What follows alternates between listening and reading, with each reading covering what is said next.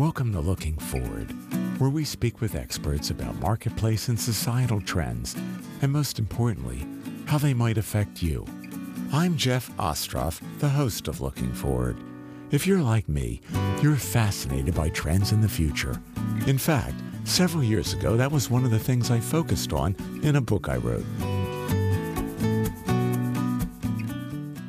Hi, everyone. Today on Looking Forward, we're going to discuss a blockbuster trend, one that is already having a significant impact on our lives. However, most of us are likely not aware of it, at least not yet. I'm speaking about blockchain technology. To help us learn more about blockchain technology, where it is and is going, and what opportunities it may offer you, we've brought on a highly qualified expert in that field, Edgar Fernandez. Edgar Fernandez is co-founder of EOS Costa Rica, where he oversees partnerships and business development. Edgar is an avid fintech with a particular focus on the application of blockchain technology in finance. Before EOS Costa Rica, Edgar was a vice president for two major banks in New York, leading coverage of corporate clients in most of Latin America, with a focus on Central America and the Caribbean, and institutional investors in emerging markets. Edgar holds a BS in Commerce from the University of Virginia with a concentration in finance and accounting. Additionally, he has a vested interest in developing the entrepreneurial spirit and driving the use of technology to create decentralized networks. Hi, Edgar. Welcome to Looking Forward. Jeff, thanks for having me. Great to be here. It's a thrill to have you. This is a topic I'm really interested in, as you know. Edgar, can you please tell our listeners just a little bit more about your background? I said some things in the introduction, but also I'm particularly curious about how and when you first became interested in blockchain technology. Sure. Yeah, it's an interesting story on my side. I studied finance and accounting, and I spent 12 years in large investment banks, Barclays and Bank of America Merrill Lynch in New York. So my career path has always been in traditional finance and traditional banking. And my discovering blockchain was really a family affair. I was introduced to it through my father and my brother in and around 2013, 2014 as a new method of payment, as a new way to accept payments on the internet. And was instantly intrigued, especially when it was coming from my father, who's a systems engineer, and then my brother, who's a software developer, and really the intersection between finance and technology. And that's what really piqued my interest. Okay.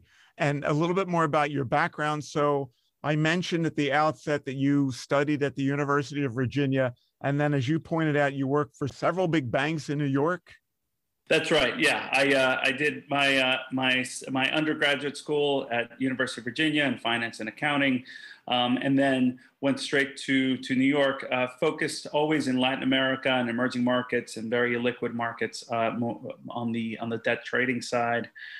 So I was very much a traditional banker, and I call myself kind of a reformed banker in a way now, trying to build decentralized systems of payments using blockchain technology. But yeah, my background is that. And in 2018, I teamed up with my brother, as I mentioned, was a software developer, and we started EOS Costa Rica, starting to build blockchain-based applications. Okay. Edgar, this is going to be a very important question for you to answer.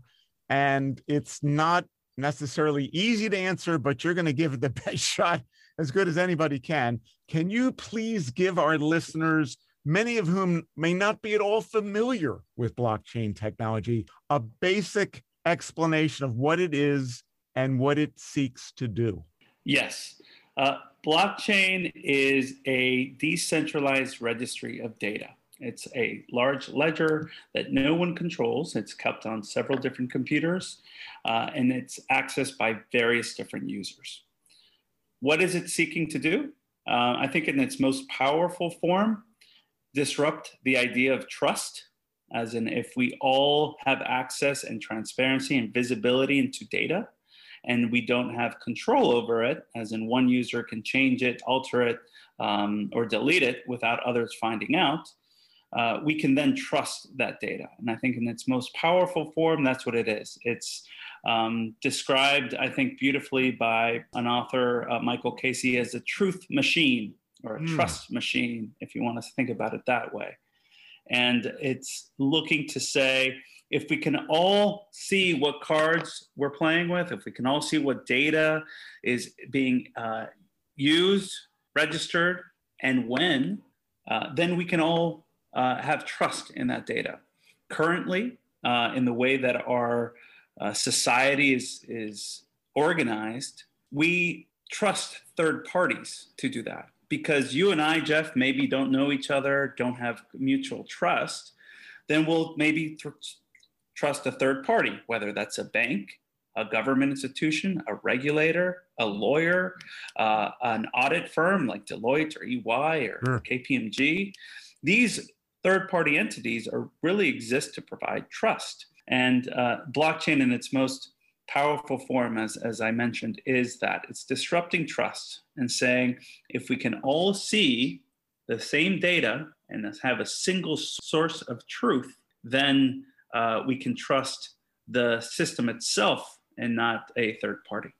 Okay, and we're going to get into more of that, I'm sure, later. Thank you. Now, our focus today, of course, Edgar, is on blockchain technology, but we often will hear cryptocurrencies mentioned in conjunction with blockchain. I personally will confess I'm not that interested in cryptocurrencies. I'm very interested in blockchain. I think it would be helpful for me and for the listeners if you could explain how they are related to one another, i.e. cryptocurrencies and blockchain technology, and how they are not related to one another. Of course, yeah. I'll try and use as many analogies that help me coming from a non-technical standpoint and more from a business standpoint to try and answer your question, Jeff. Blockchain is the underlying technology of Bitcoin, which is the first cryptocurrency. And they're not the same, right? Bitcoin is not equal to blockchain. The same way that the internet is the underlying technology to email, for example. Bitcoin is a use case of blockchain, the same way as email is a use case of the internet, right? Now, it's a very important use case in the context of blockchain. Bitcoin is the first one. And kind of connecting to what I was saying, it's disrupting trust. If the money in the form of money is the utmost trustiness asset in a way, right? Yeah. If you're traveling the world and someone gives you a bill that you don't know, a Zimbabwean dollar or a Turkish lira, and you're from the United States or Costa Rica, where I'm from, you're not going to accept that currency because you don't trust it. You don't know it. You don't know who issues it, who backs it, what it is, right? So money is a big representation of that. But blockchain is just the underlying technology that says, I am going to be able to validate myself whether this transaction is a double spend, as in someone's already spent it, or it is something that I should have trust in.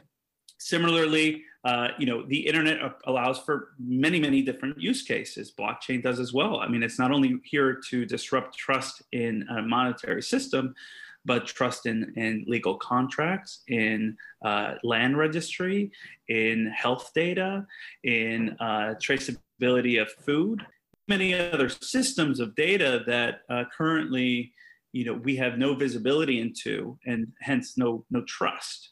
But the biggest difference here is blockchain is the technology that allows for cryptocurrencies to exist, as in programmable money, as they call, right? You have business logic that's built in to the protocol itself. But it's got many, many other use cases that are not related to cryptocurrencies at all. Similarly, as email is one use case to the internet, but there's so many other use cases that we use the internet today for. Okay, that's a good analogy that you gave there with the internet and email. Just to come back at you, if you could clarify this further, what blockchain is really intended to do is really to improve trust, though, isn't it? You said it's sort of a trust disruptor, but doesn't it end up ultimately making people feel like whatever happened is real? It really happened, and this is the truth. Yes, that's a good point, Jeff. And maybe I should make that distinction. It's here to disrupt the truth providers or the trust providers by increasing trust between two parties that don't necessarily know each other, need to know each other. Yes. So we're trusting math and software code more than we're trusting a third party. So you're right. You're not disrupting trust itself. You're increasing trust by adding transparency, traceability, and disrupting the institutions and usually the middlemen that provide that today. So the margin that middlemen produce today in charging for that trust is the opportunity that blockchain has going forward. Thanks for clarifying that. Edgar, as you know, Looking Forward focuses on the future, but before we get into that, we first like to take a look a little bit backwards. So if you could please explain to us what's led us to this development and use of blockchain technology over the past, I don't know, you tell me when it started, past decade or two? Yes. The history, even though blockchain really appears with Satoshi Nakamoto's white paper in 2009, there's been many, many technologies that together produce blockchain going back. The first one is asymmetrical cryptography. That's where we get the word for cryptocurrencies. So hash algorithms that basically encrypt data is one of the puzzle pieces that allow for blockchain to exist today. The second one would be peer-to-peer networking, the ability to have point-to-point and peer-to-peer instead of having a central party networking. So clearly, you know, the internet and peer-to-peer systems in general allow for that. And the third, I would say, is game theory, right? How do we align the incentives between people that don't necessarily know each other to allocate resources to providing security to a decentralized network? So I would say if you look back, there's been different iterations of digital cash, right? And they've all tried something like DigiCash or Hashcash, BitGold, all are the beginnings of what we see with Satoshi Nakamoto's Bitcoin white paper in 2009. And it's the way that he or she or they elegantly put those existing theories and proof of concepts together that leads to blockchain. But it's really those three things: cryptography, peer-to-peer networks, and game theory that align together to build blockchain as we know it today. And the momentum or the driver behind this, I think you alluded to earlier, is this effort to, in a sense, filter out the middleman in terms of transactions, so that it's a transaction that's logged or recorded and it's directly involving two people who may not know one another. That's why there was this momentum to do this interest to do this? Yeah, I think there are several different catalysts for why people, institution, organizations now are looking for technology like blockchain. One of them would be security, right? If all this data is held centrally in a large honeypot, right? No matter how much money you spend trying to secure it, how big and how powerful your firewall is, we've already seen that it is impossible to do so. I mean, even the largest institutions like Equifax, Marriott Hotels, Yahoo, Verizon, the list goes on and on and on of centralized honeypots of data. Facebook, for example, we just had a big breach in Facebook. Yeah. And we're talking millions and millions of households, entities, private information. And these companies have billions of dollars in budget destined, earmarked specifically for protecting data. And it's still the bigger the honeypot, the more resources that hackers and illicit actors will do to try and get it. The bigger the honeypot, the bigger the reward, and the more intricate and advanced these technologies get. Same, not only consumer security, but national security, right? And we've already proven that that nation states also are involved in these activities. So one, if we have all the data in one locale, one area, one computer, centralized, one institution, then that's exactly where you go. If it's all decentralized, you improve the security of that. So that's one aspect why I think there's a catalyst behind blockchain technology. Two is, as you mentioned, the middlemen increase friction and slow down processing times. So you would have third parties that then have to reconcile mistakes, look back to see whether they have a true copy or not. And so there's a lack of confidence and a lack of efficiency in using central parties.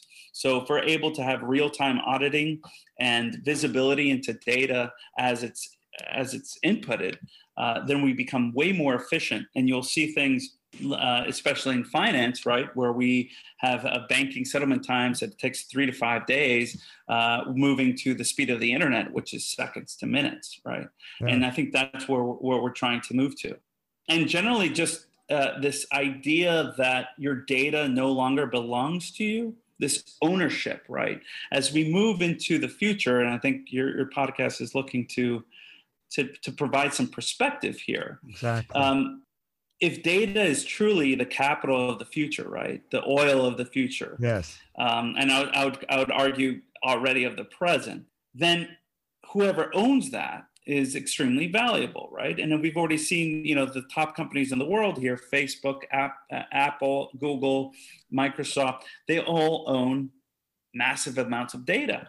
And even banks are converting from being capital intensive to now data intensive.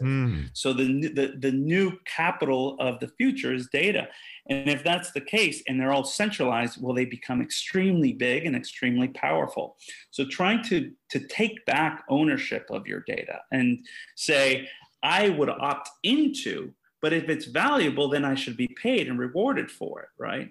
And blockchain allows you to do that by connecting your data to a private key that you own, that you control. And then it's not an opt-out system, it's an opt-in system. I need to agree to say, I'm gonna give you access to where I ate today, where I live, my likes and dislikes, where I traveled, what cars I like, et cetera, right? Because clearly this is valuable data, not only to advertisers, but to large institutions everywhere. So I think those are the three things that are really catalyzing or being the motivator or the tailwind to the use of blockchain technology. One, security; two, efficiency; and three, definitely the data ownership. That was a great explanation. Really appreciate that. I'm going to say something to you that's very simplistic. It's something that I look at when I'm trying to understand the most simplistic level of blockchain. Is it kind of like this, Edgar? When I go to a bank and I want to get into my safe deposit box, there's a sheet that I sign and there's a date, and they might even stamp the time that I was there. Is that like a similar kind of a ledger, but it's not electronic? Is that the concept of the ledger? Yes, I'd say in a very simple use case, a blockchain can be a timestamp, right? What happened, when, and who. The difference with your analogy there, Jeff, is that when you leave that safe deposit box, who has a copy of that ledger, right? And if it wasn't convenient for that bank that you actually came in and out, would they maybe delete that log or record? Or was it, if it was convenient for that bank to share that record with someone else, Would they ask for your permission? Hmm. Would you even know that that was shared? Good point. So blockchain would be, for example, if every time that you went to your safe deposit box, the bank would have a copy of that ledger, you would have a copy of that ledger, and anyone who's interested, right? A public, maybe a regulator, maybe your lawyer, maybe your kids, maybe your inheritors, anybody that has any interest in knowing the single source of truth of what happened. Did you actually go to that bank? Did you actually open your safety deposit box? Were you actually there physically doing it? And who signed off on it? Maybe you can only open that safety deposit box if your key's there and your lawyer's key is there. All this is possible using a blockchain without physically being there, right? And you accessing that record. You could also verify if the bank itself had opened your safety deposit box without you knowing, right? Was there a log of someone an employee that for some reason went rogue and was able to access your safety deposit box? And if the bank was liable, would they tell you about it, right? If you sued them, would they willingly give up the records of an employee that they're liable for, right? Accessing your safety deposit box. Again, you're trusting them, right? The whole point of this is don't trust, validate and verify. Yeah, very good. Thanks for clarifying that. Now, if we just focus for a moment on present times, when I say present times, Edgar, to clarify, I'm talking about just before COVID really kicked in big times, like around March of last year. If you just think about before COVID, we'll get to COVID. Can you give us some examples of what industries and companies have been using blockchain technology and maybe a little bit of an explanation about why? This is pre-COVID. Okay. We'll talk about COVID. Well, before COVID, I would say that the biggest hype cycle in blockchain was 2017. Where we had a big run up in the price of cryptocurrencies, and really blockchain became a buzzword and all sorts of C-suite meetings of saying, hey, blockchain's here to change everything, right? How we organize our data. And there we saw a big influx of enterprise blockchain companies trying to see how can we use this. I would say the first and the most obvious is financial services. So we had big bank consortiums come up. There's a consortium called R3 that started to investigate how they're going to use blockchain to settle trading of securities, right? So maybe bonds and stocks and derivatives on a blockchain. How can we move settlement times from T+3, which is 3 days after the execution of an order, to minutes, right? Or seconds, or real-time settlement. Wow. So the first industry, I think, that really pushed in that was the financial industry, looking to become more efficient. Weirdly enough, one of the largest industries that's being disrupted by blockchain as well, because there's so many middlemen in finance. But yes, they started using blockchain to lower settlement times. They also started to use it to streamline processes like loan approvals. So loan applications, who approved what, when, and where. How this moved from a credit officer to a compliance officer to a liquidity and finance officer into disbursement, and providing traceability throughout that approval line. That would be one, I think, financial services. You saw big banks like JP Morgan and Goldman Sachs starting to copy public blockchains, mostly Ethereum, and provide and making private instances of that in financial services. You mentioned Ethereum. Some people may not know about Ethereum. So if you could just... Sorry, yeah. Ethereum's the second blockchain ever, public blockchain, Bitcoin being the first. And the difference there is that Ethereum introduces a concept of smart contracts, which means contracts that the business logic themselves is immutable on a blockchain. So once we enter into a contract, we can't change it. And we can get more and more into that. But another analogy that I like using is if Bitcoin's a check, right? It's a contract. A check is a contract. And there I'd say, from debit my account, credit Jeff's account on this day, and I put a little signature on it and I give it to you. That's a contract. And you turn it into your bank and they actually make the transfer. Ethereum says, hey, instead of just being a check, why don't we just give you a blank piece of paper?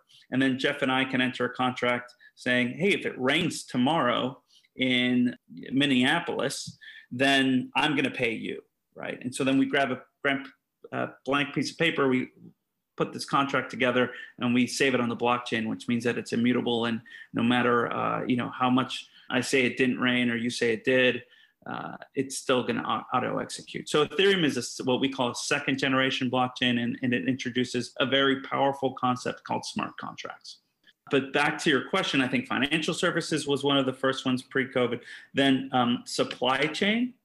So the traceability of products during the supply chain. You had IBM with a type of blockchain called Hyperledger create a blockchain and a use case called TradeLens that I think Maersk as well, a large shipper, started to use to trace shipments using a blockchain to handle disputes of where something is, when and why, who was the last person to touch it, and where's it located. So logistics was a big use case in supply chain. And I'd say the third one is one that we kind of already mentioned a bit, which is the stamping of legal documents. A blockchain in a very simple form can be sort of a digital notary, right? So right now, instead of grabbing a document and going to a notary and they put a little stamp on it and it's signed, and then I have to check to see that in the county clerk, this notary is actually, someone to trust. You would grab a document and it could be, anything really. And then I'd say, I'm going to save a copy of that to the blockchain and timestamp it. And you know that no one can change that timestamp. And so therefore, you're notarizing a document. So I'd say, in the sense, legal documents started to use blockchain even before COVID. I mean, we can give more and more examples, but to summarize, I think those are the three big use cases: financial services, supply chain logistics, and the third one, legal and legal documents. Okay. Looking Forward is heard around the world, Edgar, as you probably know, and you are in Costa Rica. So you're an example. It's not just a United States podcast. So all of this stuff that you've been sharing with us, is the advancement in blockchain technology taking place at similar paces around, we'll say, the developed world? I know I had a great guest on several months ago, talked about blockchain use in Estonia. So I know Estonia has been doing it, but how do the different countries in the aggregate compare? You don't have to break down every country, but is everybody kind of moving in lockstep in the developed world, or are some countries way ahead of others? Yeah, Estonia is a great example, by the way. But no, I think definitely some regions are moving much, much quicker. And I would say that Asia is definitely moving much, much quicker than, I would say, Western Europe and the United States. And adoption is coming to Latin America and to Africa as well, because the need is higher. And we can get into a little bit about that. Maybe I'll answer the first question, why I think Asia is moving quicker. One, they're much more comfortable with mobile payments. And mobile payments was much more native in Asia, and the adoption was much quicker to try and have trust in something that's on your cell phone and not a bill in your wallet. And I think that allows for larger adoption rate, at least when it comes to payments and using blockchain for payments. Secondly, I think Asia is much more comfortable with this idea of digital ownership. And this might come from the gaming industry as well, where assets that you own online do have value and they don't have to be tangible, right? And so I think that just base layer, besides just the technological revolution and leapfrogging that Asia in general, and obviously talking Japan, China, Taiwan, Malaysia, Vietnam, wow. Asia generally, but probably China and Japan and Korea. Korea is definitely one of the biggest adoption rates in blockchain. because of this idea of just things that live in the digital world are real, right? They might not be tangible, but they're definitely of value. And that's huge when you're using, either investing in crypto assets or accepting digital payments, or being okay with using digital ID, right? And decentralized ID. So basically your passport's not really just a physical document, but something that can live online and on your cell phone. And that allowed them to move quicker, I would say. I've had the privilege of going to Korea for a cryptocurrency and blockchain conference, and it's amazing how much more accepted and advanced this was. And this was, I wouldn't say 2 to 3 years ago, than even the conversation in New York City, where I reside for many, many years. So that's one thing I'd say, just a cultural acceptance of digital assets and unique assets that live only in a virtual world allow the concept itself that blockchain allows to move quicker. And then what I'll say is, I think the capital and the investment that exists in the United States and Europe have allowed for large blockchain development firms and large companies to start investing in minimal viable product and proof of concepts in the blockchain space. But the need for a lot of these use cases really reside in Latin America and Africa and emerging markets. And I think that's where there's great opportunity. Wow. So, and mostly because if you go to Latin America or Africa, you don't need to explain why we can't trust just government with money, right? Or why property rights can't just be kept in a national registry in pen and paper, right? Why do you need transparency in public funds? Why, there's corruption that lives in and outside of third parties, whether that's a bank or a government institution, and why we need visibility and transparency. So you don't have to sell that why. Sometimes in the United States and Western Europe, you do that all the time. And I've heard that from friends and family too. They'll be like, well, why do I need Bitcoin? My Visa card works great. Or why do I need this if my Fidelity account is super easy, right? Why do I need digital payments when I've got Venmo? Well, that's because you live in a very advanced and privileged economic system, and so it's harder for you to understand the why.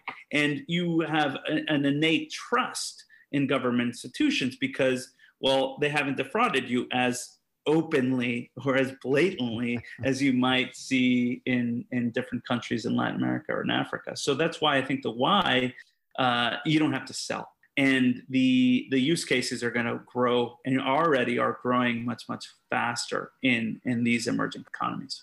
Okay, that is excellent. Just to have you quickly clarify, I think I know the answer to this, but just to be sure, you say Korea, you really mean South Korea, correct? South Korea, correct. Right. South Korea. Okay. Now, what impact, if any, Edgar, would you say COVID-19 has had on the development and use of blockchain technology? Yes, I think the pandemic and COVID really accelerated all digital transformation, not the disuse of blockchain technology, right? Including what we're doing today. Pre-pandemic, maybe we wouldn't have been so easily put in communication to do a podcast like this. Digital transformation just grew out of need and accelerated trends that were already happening.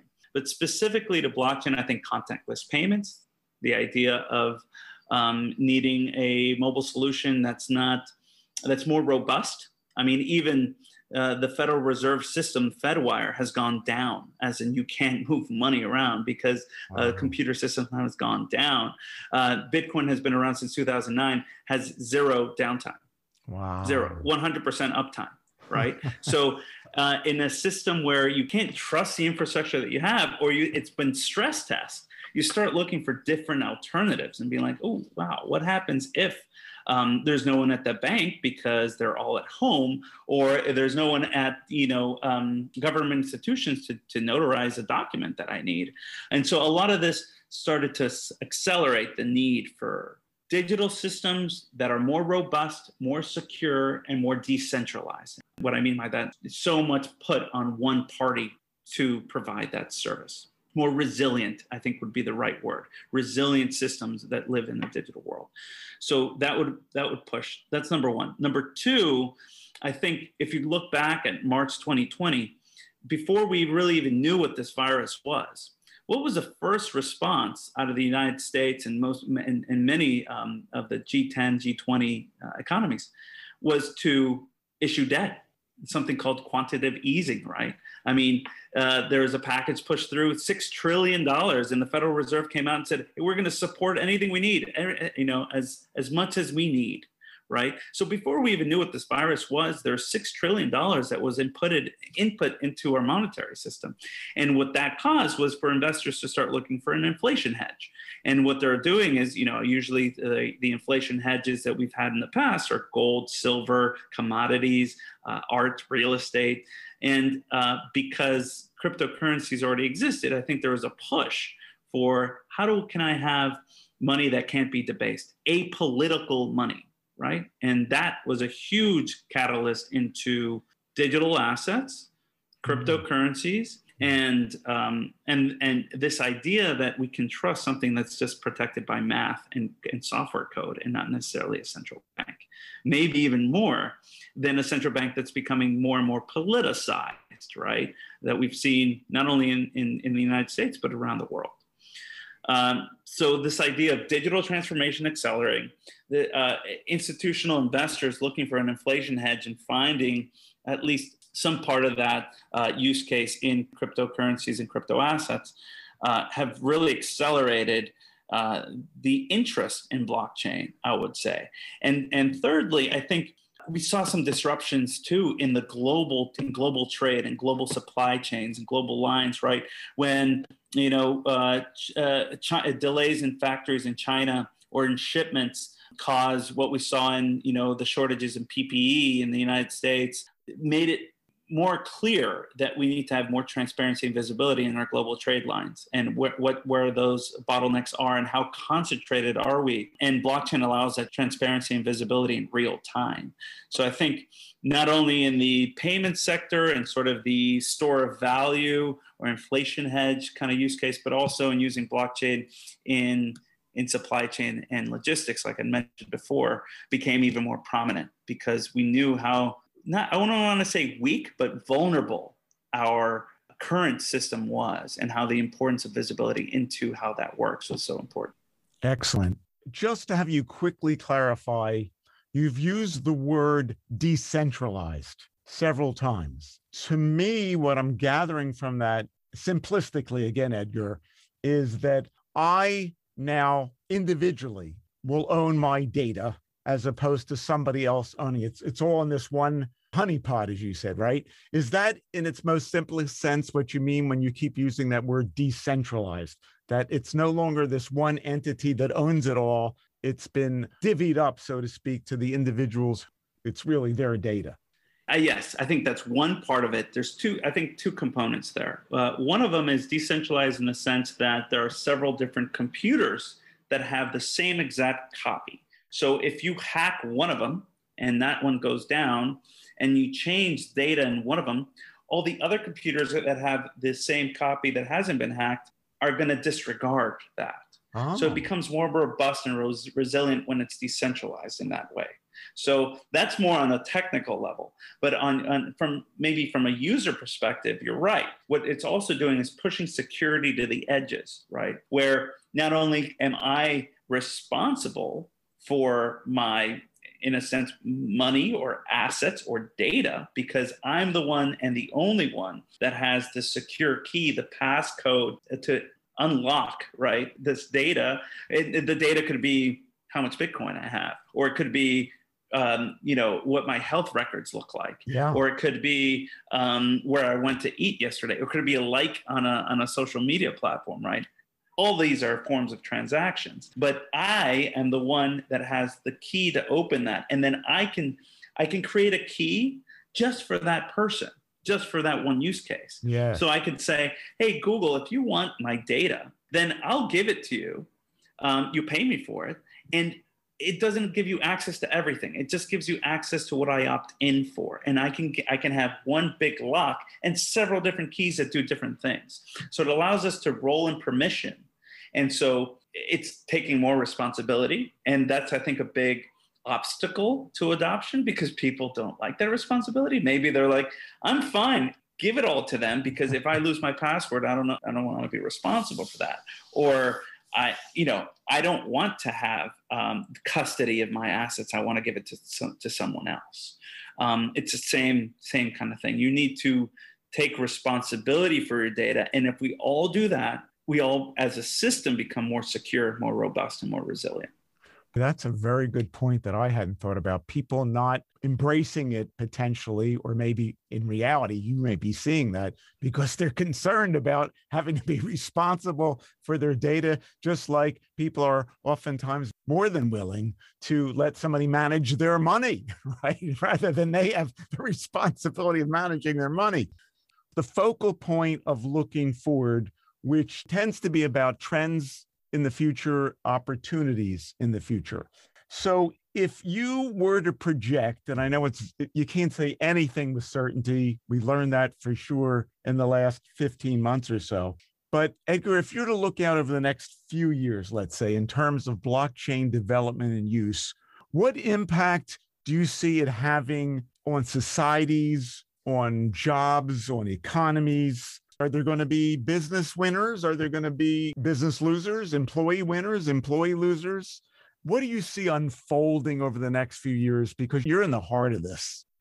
Yeah, I think I'm optimistic about what this allows us. And sometimes the world always seems to give you the right tool when the problem seems to be the greatest. And we do have a problem today with confidence in government institutions, health professionals, information, news, right? We're living in a world of fake social media, fake news, fake money, all of this, right? And so we need a solution to that. And I think blockchain provides a big component of that. It's not the only one, but it's a big component. And stepping back, if I look at it more, from a bird's eye view, blockchain really is what I like to call the collective memory of what happened. And we're going to see this more in our society of we will have autonomous vehicles, right? We will have distributed energy systems, biometrics, and even Internet of Things in our bodies. We will have more drones and robotics. And all these technologies of the fourth industrial revolution are going to produce an immense amount of data, and data that's extremely sensitive. My genetic code, for example, my heart rate, where I went where. And what we'll need is a trust of all this data of who is able to access it, when, and with what permission. And blockchain is going to allow us to do that. And looking forward, what I think is we're going to have more trust in software code and less in large institutions. And so that's the biggest thing. I think we're going to become more efficient, but we're going to start trusting and verifying with mathematical certainty and not with institutional confidence. And that's a big step forward, because I think we can get to consensus that 2 + 2 = 4 faster than we can get to consensus that, Republican Party leadership is more trustworthy than Democratic or anything like that, right? When we're trusting human nature and rhetoric more than math. And blockchain allows us to do that. How is that going to change how we architect our society? I think we're going to have less dependence on nation states and more remote work, more ability of this jurisdictional arbitrage, right? Where you can choose as a citizen, not from where you're born, of why you need to, live there or work there, but because of your own individual choice and freedom, and saying, I'd rather live and work in a different jurisdiction and still be able to be part of a global economy and still be able to receive money, payments, and then in a way that's not really dependent on a bank or on a government allowing you to access it. That's a big difference, especially now when it comes to who are you, right? Who are you as Jeff or as Edgar? Is it the Costa Rican government that gave me my passport that says, well, you are you because I say so? Or is it going to become now a web of trust between our relationships that say who I am, right? And that doesn't really depend on where I live or was born, right? And blockchain allows for these kind of concepts of decentralized ID now. It's not ID in a centralized party that says you are you because a centralized government says you are, because there's a lot of people out there that don't have ID. And if you don't have ID, you can't have a bank account, you can't have a job, you can't be part of society. Right. So there's a lot to kind of unravel there. And I know that I'm giving big concepts, but it's because we're going to start being, hopefully, in my optimistic view, more free, individually free, because now my relationships and who I am decide my ID, right? My reputation, not where I was born. My ability to receive and interact in global commerce is now much, much easier and simpler because it doesn't depend on a centralized currency. And my ability to own assets in a digital world and accumulate assets become much easier than before. So again, looking forward, I think we're going to empower the individual more, empower individual over their data and over the way that they store and earn value, over the way that they choose and interact in the jurisdiction that best reflects their values, and hopefully a more transparent and accountable society. That's a great perspective and certainly an optimistic portrayal, as you said. Let me ask you, Edgar, just a couple of quick follow-up questions. What do you think this might mean for companies like Google and Microsoft and Facebook, who own a lot of this data that you were talking about earlier? And what about those people you alluded to, the individual who may not want to own their data because that puts some responsibility in their hands or greater responsibility? What would you say about those two things, Edgar? Yeah, I think to the first question, it's adapt or perish, I think. And you've already seen these companies do that. I mean, Facebook is already adopting the ability of making payments through a blockchain, right? Google is already looking into infrastructure for blockchains, right? And how they move their Google Cloud as part of securing these blockchain networks. So they're moving in step. And because I think they realize that they have to. They're going to be around. They're going to adapt their value proposition to what the consumer is now able to do. On the second question, it's a user experience problem. That's just making things so simple and so easy. It's sort of the same way that someone, when the internet first came up, said, oh, the internet's just for scams and for gambling and for illicit activities, right? And then that person then said, well, I like the internet because I use the email to keep in touch with friends and for my work. But I would never buy anything on the internet because I would never put my credit card information there, right? I can't trust that. I would never do that. Yeah. And then you have things like Amazon. Now you do it all the time. You don't think twice, right? Because the user experience got so much better. So that's just going to follow as well. Once the user experience is there, the user doesn't even realize because it's something that we do all the time. So a lot of great things that are coming. And I think, just to end on one point, I truly envision that games on a blockchain and digital assets in gaming are going to become more profitable and more like work, and work is going to become more like a game, right? And more enjoyable. So we're going to have this blend between what is gaming online and what is working online. And I'm really excited to see how that mixes. That's I'll interesting. leave the audience with that one last point. Yeah, that's interesting. And again, what you remind me of, and some of the things you said, Edgar, is the Estonian society and how they're using blockchain to create this digital society that in some cases knows no geographic boundaries, and people can protect their medical records, and voting online is very easy and more people are doing it. I'm wondering now if we can get to the other nitty-gritty aspect of looking forward, which is about opportunities. And it sounds like you're very optimistic about blockchain. So I wonder if you wouldn't mind letting our listeners know more about What opportunities do you think blockchain might offer to students choosing a career? People may be, Edgar, not happy with their jobs or they lost their jobs. So they're starting a new career, they're changing careers, and maybe even individuals looking to start a business or invest in something. Where do you see opportunities for those disparate individuals in blockchain technology? Great question, Jeff. The opportunities are going to be plentiful. When you start talking about a fundamental technology like the internet, like blockchain, the opportunities for any career path, if you're a student, are really in any field that you're passionate about.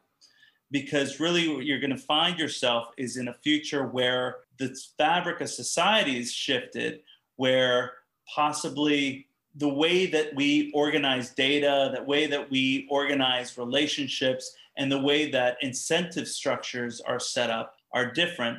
You're going to need people in law. You're going to need people in health that understand tech, finance, philosophy, religion, because it really is a fundamental shift in our society. So as a student, clearly you need to understand that we're becoming more digital and more tech intensive, but that's been happening for the last decade. But now we're using more robust distributed systems and decentralized governance that change the way that we implement. And I would say even increase the need for more of these soft skills, like how to market correctly, how to create a better user experience, how to regulate and create value in a society that's shifting.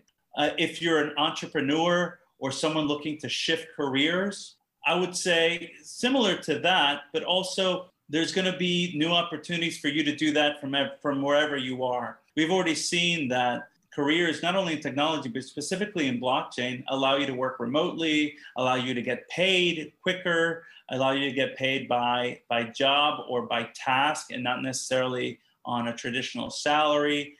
So you're becoming more of these digital nomads that allow you to live and work from anywhere and get paid in the currency of your choice. And that currency might be a digital currency. But really the opportunity is going to be plentiful for not only career paths for students, but also for entrepreneurs and professionals looking to reimagine the services and products that we have today without so many middlemen. And I think here's where I'll end, and this is key. The opportunity lies in someone else's margin, right? In the middleman. So if you see an industry or a sector or a process that has plenty of middlemen all taking up a piece, that's where there's opportunity for blockchain, when you're disintermediating by using technology. So there's a famous quote, and I don't want to falsely attribute it, but your margin is my opportunity. And that's definitely true for blockchain. Excellent. Just a quick follow-up on that. So you're saying, Edgar, a person doesn't have to be a technological wizard like you are. They, like the internet, have to understand the possibilities associated with blockchain like they did or do with the internet, and then figure out how they fit in best with it? 100%. Okay. I would argue that maybe Jeff Bezos wasn't the best coder, but he definitely saw the opportunity between direct sales on the internet. And that's where the opportunity lies, right? And seeing how we can reimagine the services and products that exist today, where there's plenty of middlemen in the, taking a piece through peer-to-peer transactions. And that's where I really think we're going to see new products and services pop up. That is excellent. Thank you. Edgar, this has been great. Wonderful information shared. Very uplifting, which is what Looking Forward tries to do. We can't always be uplifting, but your personality, the information you share, your perspective is very upbeat and informative, and I very much appreciate it. Thank you so much for being our guest. If you could just tell everybody how they can get a hold of you, EOS Costa Rica, and find out more about the services you provide. Sure. You can find us at eoscostarica.io. You can also find us on Twitter as EOSCR, and myself on LinkedIn, Edgar Fernandez. I'd be happy if you want to ping me and reach out and continue the conversation. Thank you so much again for having me on today, Jeff. Thank you, Edgar. It was terrific. Thanks for listening to this episode of Looking Forward. I hope you've enjoyed it and learned something. I also hope that you'll tell others about our show. If you have any comments or ideas for future episodes, please contact me at my website, jeff-ostroff.com. That's JEFF-Ostroff,